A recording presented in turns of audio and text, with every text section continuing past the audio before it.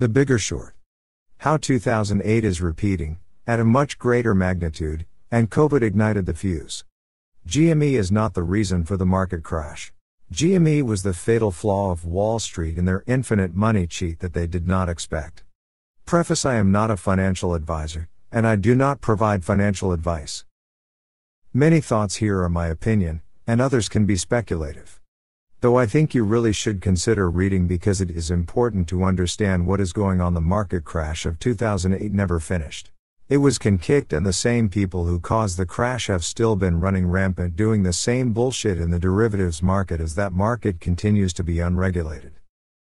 They're profiting off of short-term gains at the risk of killing their institutions and potentially the global economy. Only this time it is much worse. The bankers abused smaller amounts of leverage for the 2008 bubble and have since abused much higher amounts of leverage, creating an even larger speculative bubble.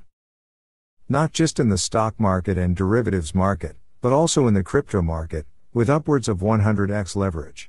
COVID came in and rocked the economy to the point where the Fed is now pinned between a rock and a hard place.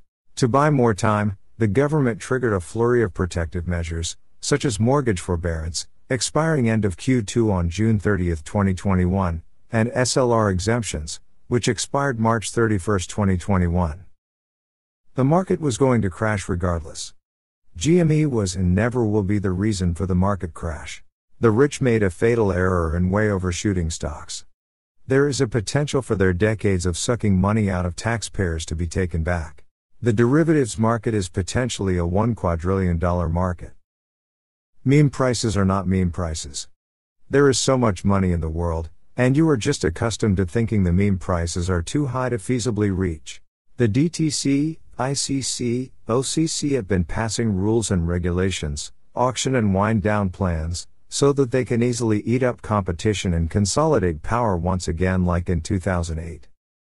The people in charge, including Gary Gensler, are not your friends. The DTC, ICC, OCC are also passing rules to make sure that retail will never be able to do this again. These rules are for the future market, post-market crash, and they never want anyone to have a chance to take their game away from them again. These rules are not to start the MOS. They are indirectly regulating retail so that a short squeeze condition can never occur after GME. The COVID pandemic exposed a lot of banks through the supplementary leverage ratio SLR, where mass borrowing, leverage, almost made many banks default. Banks have account blocks on the Fed's balance sheet which holds their treasuries and deposits. The SLR exemption made it so that these treasuries and deposits of the bank's accounts on the Fed's balance sheet were not calculated into SLR, which allowed them to boost their SLR until March 31, 2021, and avoid defaulting. Now, they must extract treasuries from the Fed in the reverse repo to avoid defaulting from SLR requirements. This results in the reverse repo market explosion as they are scrambling to survive due to their mass leverage. This is not a retail versus Melvin/.72/Citadel issue. This is a retail versus mega banks issue. The rich, and I mean all of Wall Street, are trying desperately to shut GameStop down because it has the chance to suck out trillions if not hundreds of trillions from the game they've played for decades. They've rigged this game since the 1990s when derivatives were first introduced. Do you think they, including the Fed, wouldn't pull all the stops now to try to get you to sell? End. TLDR. Ton of the information provided in this post is from the movie Inside Job 2010. I am paraphrasing from the movie as well as taking direct quotes, so please understand that a bunch of this information is a summary of that film. I understand that The Big Short 2015 is much more popular here, due to it being a more Hollywood-style movie, but it does not go into such great detail about the conditions that led to the crash, and how things haven't even changed.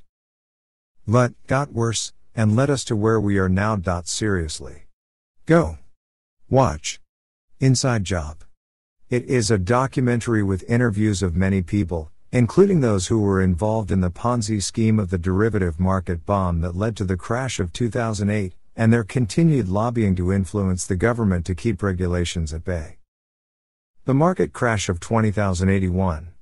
The casino of the financial world, The derivatives market, it all started back in the 1990s when the derivative market was created.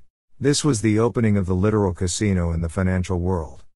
These are bets placed upon an underlying asset, index, or entity, and are very risky. Derivatives are contracts between two or more parties that derive their value from the performance of the underlying asset, index, or entity. 1. Such derivative many are familiar with are options, calls and puts. Other examples of derivatives are forwards, futures, swaps, and variations of those such as collateralized debt obligations CDOs, and credit default swaps, CDS. The potential to make money off of these trades is insane. Take your regular call option for example. You no longer take home a 1-to-1 return when the underlying stock rises or falls $1.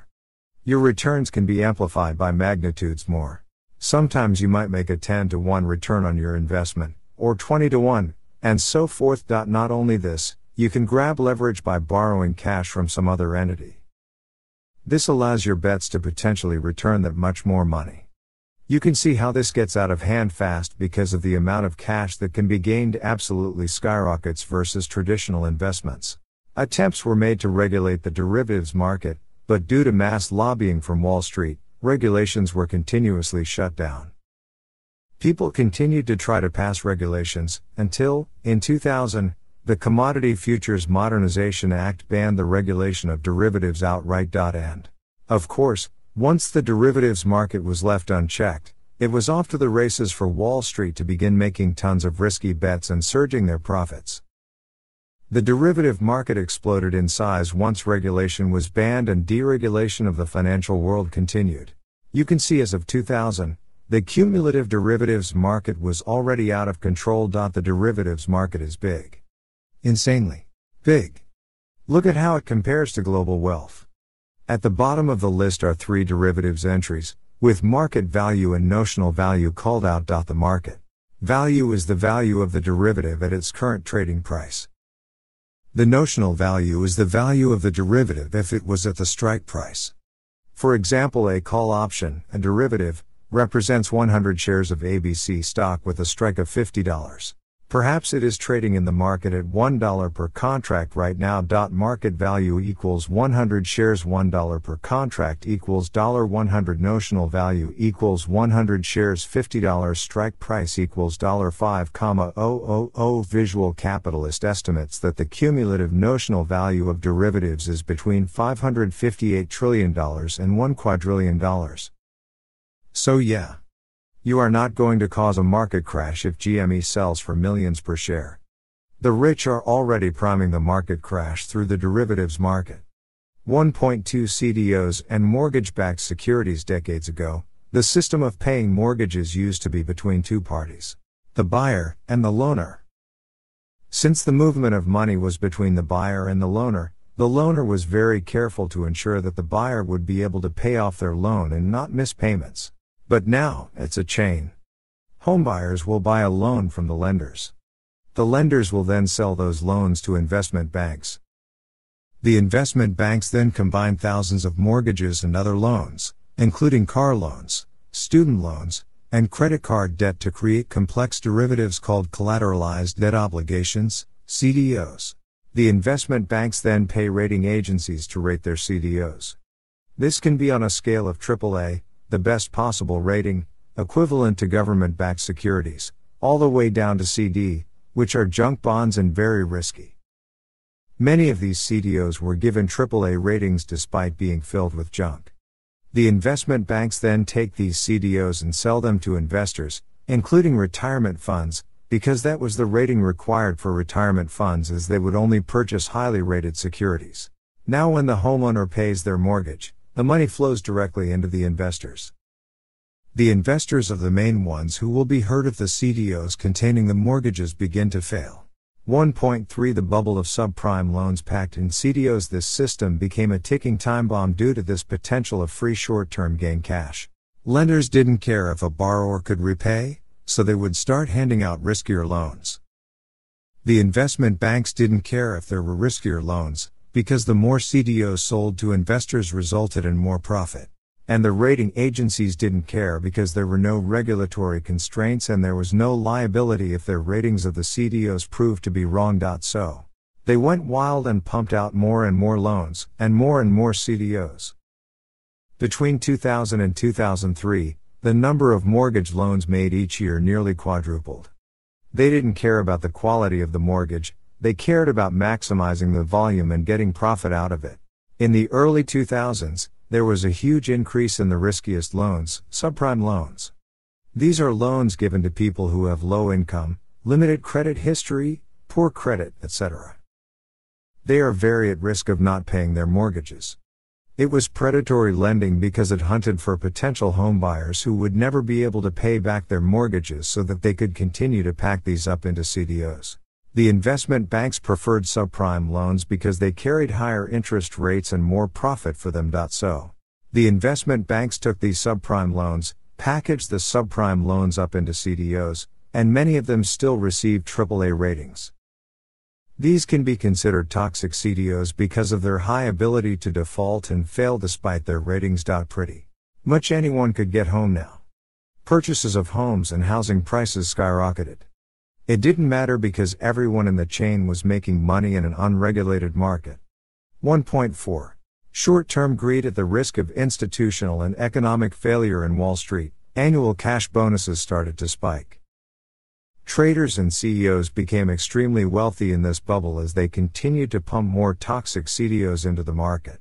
Lehman Brothers was one of the top underwriters of subprime lending and their CEO alone took home over $485 million in bonuses.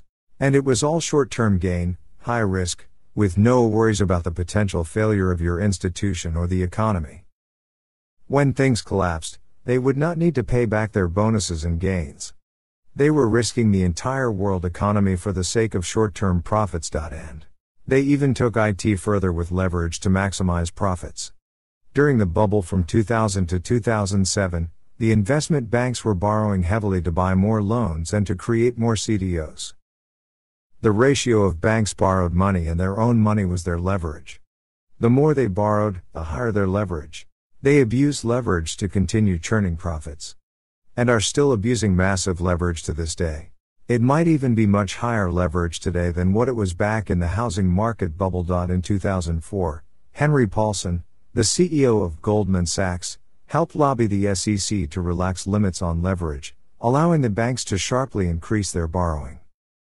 The SEC allowed investment banks to gamble a lot more. Investment banks would go up to about 33-to-1 leverage at the time of the 2008 crash. This means if a 3% decrease occurred in their asset base, it would leave them insolvent. Henry Paulson would later become the Secretary of the Treasury from 2006 to 2009. He was just one of many Wall Street executives to eventually make it into government positions. Including the infamous Gary Gensler, the current SEC chairman, who helped block derivative market regulations. The borrowing exploded, the profits exploded, and it was all at the risk of obliterating their institutions and possibly the global economy. Some of these banks knew that they were too big to fail and could push for bailouts at the expense of taxpayers, especially when they began planting their executives in positions of power. 1.5 Credit default swaps CDS to add another ticking bomb to the system. AIG, the world's largest insurance company, got into the game with another type of derivative. They began selling credit default swaps CDS. For investors who owned CDOs, CDS worked as an insurance policy. An investor who purchased a CDS paid AIG a quarterly premium. If the CDO went bad, AIG promised to pay the investor for their losses. Think of it as insuring a car. You're paying premiums, but if you get into an accident, the insurance will pay up, some of the time at least. But unlike regular insurance, where you can only insure your car once, speculators could also purchase CDSs from AIG to bet against CDOs they didn't own. You could suddenly have a sense of rehypothecation where 50, 100 entities might now have insurance against a CDO. If you've watched The Big Short 2015, you might remember the credit default swaps, because those are what Michael Burry and others purchased to bet against the subprime mortgage CDOs. CDSs were unregulated, so AIG didn't have to set aside any money to cover potential losses. Instead, AIG paid its employees huge cash bonuses as soon as contracts were signed to incentivize the sales of these derivatives. But if the CDOs later went bad, AIG would be on the hook. It paid everyone short-term gains while pushing the bill to the company itself without worrying about footing the bill if shit hit the fan. People once again were being rewarded with short-term profit to take these massive risks. AIG's financial products division in London issued over $500 billion worth of CDS during the bubble.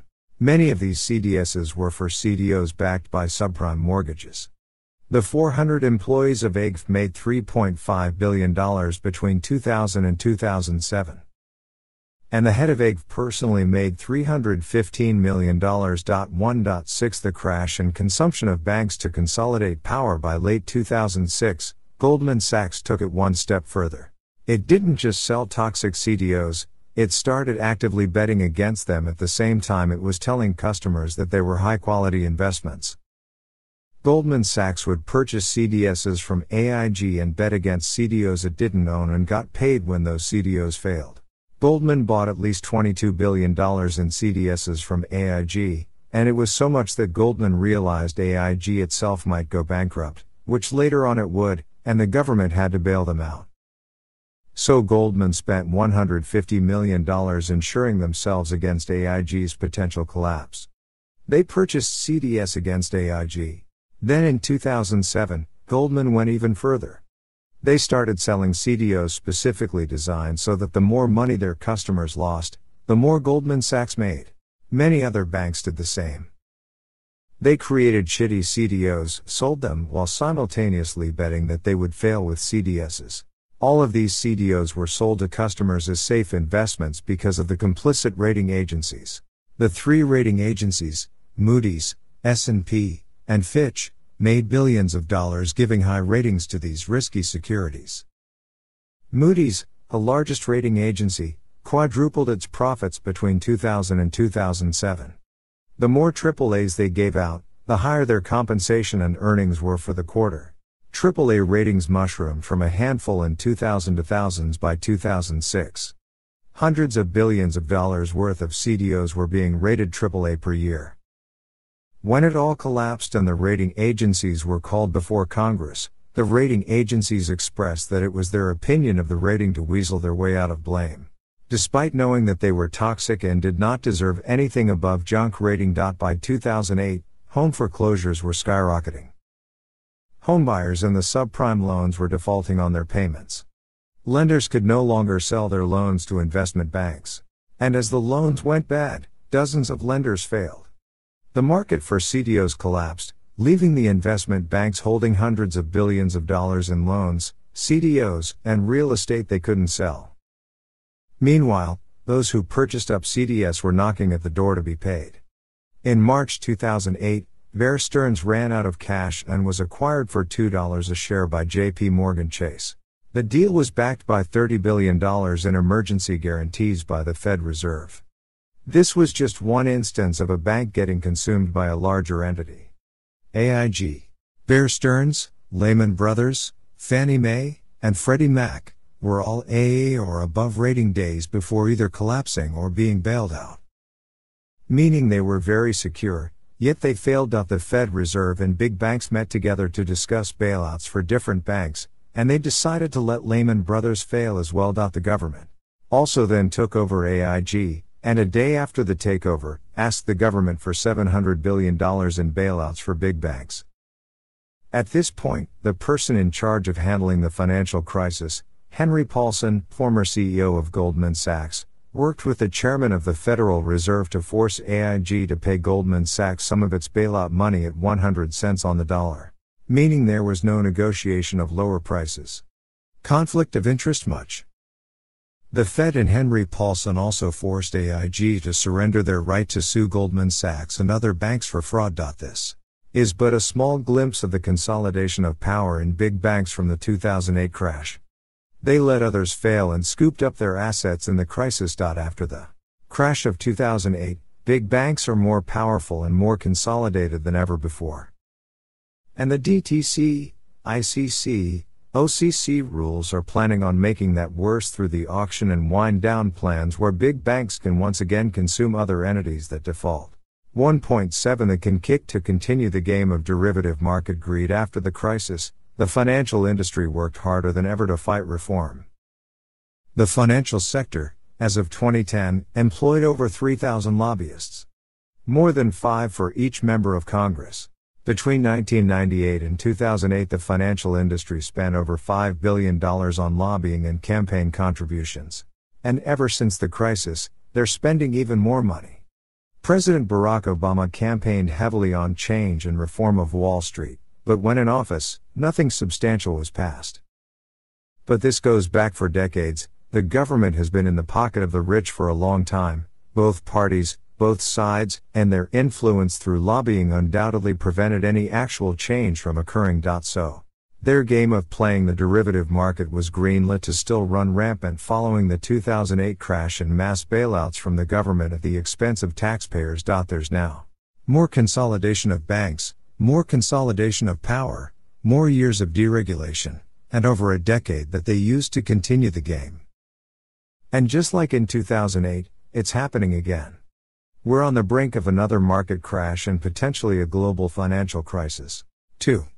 The new CDO game, and how COVID uppercut to the system. 2.1 Abuse of commercial mortgage-backed securities. It's not just you/a Tobit's house of cards where the U.S. Treasury market has been abused.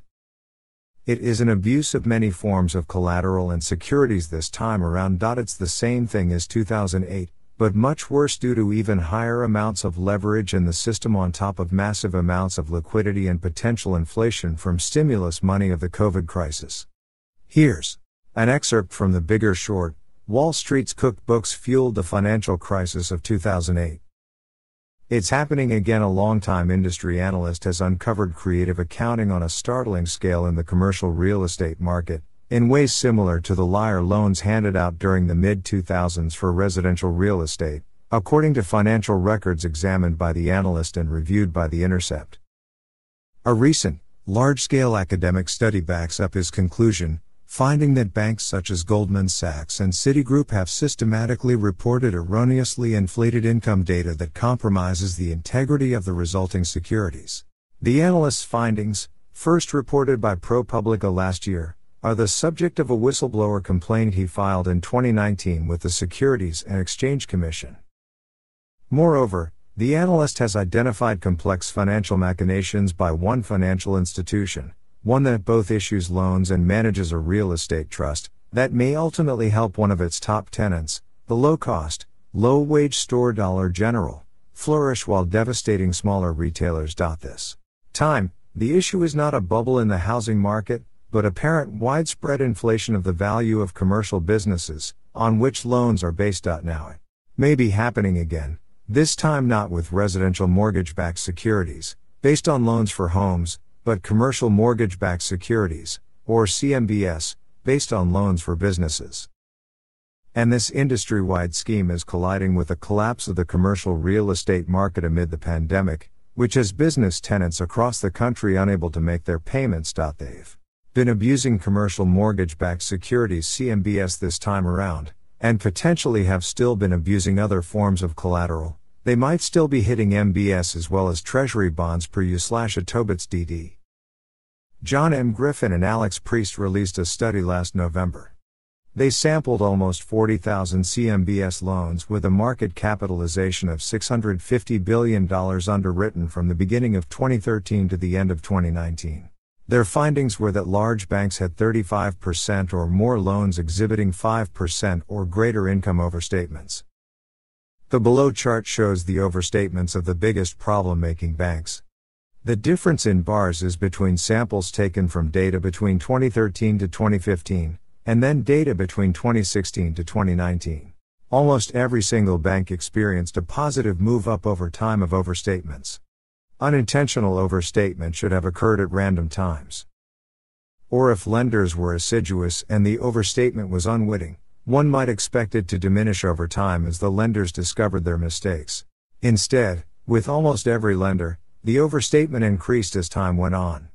Source: what does this mean? It means they've once again been handing out subprime loans, predatory loans. But this time to businesses through commercial mortgage-backed securities. Just like mortgage-backed securities from 2000 to 2007, the loaners will go around, hand out loans to businesses, and rake in the profits while having no concern over the potential for the subprime loans failing. 2.2 COVID's uppercut sent them scrambling. The system was propped up to fail, just like from the 2000 to 2007 housing market bubble. Now we are in a speculative bubble of the entire market along with the commercial market bubble due to continued mass leverage abuse of the world. Hell. Also encrypt zero currencies that were introduced after the 2008 crash. Did you know that you can get over 100x leverage in Crypt Zero right now? Imagine how terrifying that crash could be if the other markets failed. There is so much leverage abuse in the world. All it takes is one fatal blow to bring it all down, and it sure as hell looks like COVID was that uppercut to send everything into a death spiral. When COVID hit, many people were left without jobs. Others had less pay from the jobs they kept. It rocked the financial world, and it was so unexpected. Apartment residents would now become delinquent, causing the apartment complexes to become delinquent. Business owners would be hurting for cash to pay their mortgages as well due to lack of business. Subprime loans all started to become a really big issue. Delinquency rates of commercial mortgages started to skyrocket when the COVID crisis hit. They even surpassed 2008 levels in March of 2020. Remember what happened in 2008 when this occurred? When delinquency rates went up on mortgages in 2008, the CDOs of those mortgages began to fail. But, this time, they can kicked it because COVID caught them all off guard. 2.3 Can kick of COVID to prevent CDOs from defaulting before being ready. COVID sent them scrambling. They could not allow these CDOs to fail just yet, because they wanted to get their rules in place to help them consume other failing entities at a whim. Like in 2008, they wanted to not only protect themselves when the nuke went off from these decades of derivatives abuse, they wanted to be able to scoop up the competition easily. That is when the DTC, ICC, and OCC began drafting their auction and wind-down plans. To buy time, they began tossing out emergency relief protections for the economy, such as preventing mortgage defaults which would send their CDOs tumbling. This protection ends on June 30, 2021. And guess what? Many people are still at risk of being delinquent. This article was posted just yesterday. The moment these protection plans lift, we can see a surge in foreclosures as delinquent payments have accumulated over the past year. When everyone, including small business owners who were attacked with predatory loans, begins to default from these emergency plans expiring, it can lead to the CDOs themselves collapsing. Which is exactly what triggered the 2008 recession. 2.4 SLR requirement exemption. Why the reverse repo is blowing up. Another big issue exposed from COVID is when SLR requirements were leaned during the pandemic. They had to pass a quick measure to protect the banks from defaulting in April of 2020. In a brief announcement, the Fed said it would allow a change to the supplementary leverage ratio to expire on March 31st. The initial move, announced April 1, 2020, allowed banks to exclude treasuries and deposits with Fed banks from the calculation of the leverage ratio. Source: what can you take from the above? SLR is based on the bank's deposits with the Fed itself. It is the treasuries and deposits that the banks have on the Fed's balance sheet. Banks have an account block on the Fed's balance sheet that holds treasuries and deposits. The SLR pandemic rule allowed them to neglect these treasuries and deposits from their SLR calculation, and it boosted their SLR value, allowing them to survive defaults. This is a big sign that the banks are way over-leveraged by borrowing tons of money, just like in 2008. The SLR is the supplementary leverage ratio, and they enacted quickly to allow it so banks wouldn't fail under mass leverage for failing to maintain enough equity. The supplementary leverage ratio is the U.S. implementation of the Basel III Tier 1 leverage ratio, with which banks calculate the amount of common equity capital they must hold relative to their total leverage exposure. Large U.S. banks must hold 3%. Top-tier bank holding companies must also hold an extra 2% buffer, for a total of 5%. The SLR, which does not distinguish between assets based on risk, is conceived as a backstop to risk-weighted capital requirements. SourceFire is an exposure of their SLR from earlier this year. The key is to have high SLR, above 5%, as a top-tier bank. Bank Supplementary Leverage Ratio SLR JP Morgan Chase 6.8%, Bank of America 7%, Citigroup 6.7%, Goldman Sachs 6.7%, Morgan Stanley 7.3%, Bank of New York Mellon 8.2%, State Street 8.3%. The SLR protection ended on March 31, 2021. Guess what started to happen just after? The reverse repo market started to explode. This is very unusual behavior because it is not at a quarter end where quarter ends have a significant strain on the economy.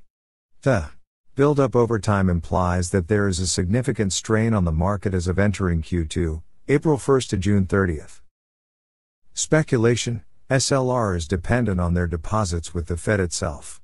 They need to extract treasuries overnight to keep them off the Fed's balance sheets to prevent themselves from failing SLR requirements and defaulting due to mass overleverage. Each bank has an account on the Fed's balance sheet, which is what SLR is calculated against. This is why it is exploding. They are all struggling to meet SLR requirements. 2.5 DTC, ICC, OCC wind down and auction plans. Preparing for more consolidation of power. We've seen some interesting rules from the DTC, ICC, and OCC. For the longest time, we thought this was all surrounding GameStop. Guess what? They aren't all about GameStop. Some of them are, but not all of them. They are furiously passing these rules because the COVID can't last forever. The Fed is dealing with the potential of runaway inflation from COVID stimulus, and they can't allow the over-leveraged banks to kick anymore. They need to resolve this as soon as possible. June 30th could be the deadline because of the potential for CDOs to begin collapsing. Let's revisit a few of these rules. The most important ones, in my opinion, are because they shed light on the bullshit they're trying to do once again: scoop up competitors at the cheap and protect themselves from defaulting as well. DTC 004, wind down and auction plan. Link ICC 005, wind down and auction plan. Link OCC 004, auction plan. Allows third parties to join in. Link OCC 003, shielding plan. Protects the OCC. Link each of these plans, in summary, allows each branch of the market to protect themselves in the event of major defaults of members. They also allow members to scoop up assets of defaulting members. What was that? Scooping up assets? In other words, it is more concentration of power. Less competition. I would not be surprised if many small and large banks, hedge funds, and financial institutions evaporate and get consumed after this crash, and we're left with just a select few massive entities. That is, after all, exactly what they're planning for. They could not allow the COVID crash to pop their massive speculative derivative bubble so soon. It came too sudden for them to not all collapse instead of just a few of them. It would have obliterated the entire economy even more so than it will once this bomb is finally let off. They needed more time to prepare so that they could feast when it all comes crashing down. 2.6 Signs of collapse coming, ICC 014. Incentives for credit default swaps. A comment on this subreddit made me revisit a rule passed by the ICC. It flew under the radar and is another sign of a crash coming. This is ICC 014. Passed and effective as of June 1, 2021. Seems boring at first, right? That's why it flew under the radar. But now that you know the causes of the 2008 market crash and how toxic CDOs were packaged together, and then CDSs were used to bet against those CDOs, check out what ICC 014 is doing as of June 1 st. They are providing incentive programs to purchase credit default swap indexes. These are like standard CDS but packaged together like an index. Think of it as an index fund. This is allowing them to bet against a wide range of CDOs or other entities at a cheaper rate. Buyers can now bet against a wide range of failures in the market. They are allowing upwards of 25% discounts. There are many more indicators that are pointing to a market collapse. But I will leave that to you to investigate more. Here is quite a scary compilation of charts relating the current market trends to the crashes of Black Monday, the internet bubble, the 2008 housing market crash, and today. 3. The failure of the 1%, how GameStop can deal a fatal blow to wealth inequality. 3.1 GameStop was never going to cause the market crash. GameStop was meant to die off. The rich bet against it many folds over, and it was on the brink of bankruptcy before many conditions led it to where it is today. It was never going to cause the market crash.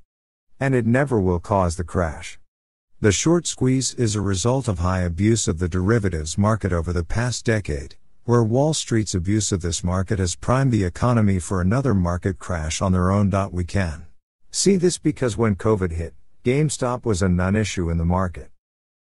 The CDO market around CMBS was about to collapse on its own because of the instantaneous recession which left mortgage owners delinquent. If anyone, be it the media, the US government, or others, try to blame this crash on GameStop or anything other than the banks and Wall Street, they are wrong. 3.2 The rich are trying to kill GameStop. They are terrified. In January, the SI% was reported to be 140%. But it was likely underreported at that time. Maybe it was 200% back then. 400%. 800%. Who knows? From the above you can hopefully gather that Wall Street takes on massive risks all the time. They do not care as long as it churns their short-term profits. There is loads of evidence pointing to shorts never covering by hiding their SI% through malicious options practices and manipulating the price every step of the way. The conditions that led GameStop to where it is today are a miracle in itself, and the support of retail traders has led to exposing a fatal mistake of the rich. Because a short position has infinite loss potential. There is so much money in the world, especially in the derivatives market. This should scream to you that any price target that you think is low, could very well be extremely low in your perspective. You might just be accustomed to thinking $X price floor is too much money. There's no way it can hit that. I used to think that too until I dove deep into this bullshit. The market crashing no longer was a matter of simply scooping up defaulters, their assets, and consolidating power. The rich now have to worry about the potential of infinite losses from GameStop and possibly other meme stocks with high price floor targets some retailers have.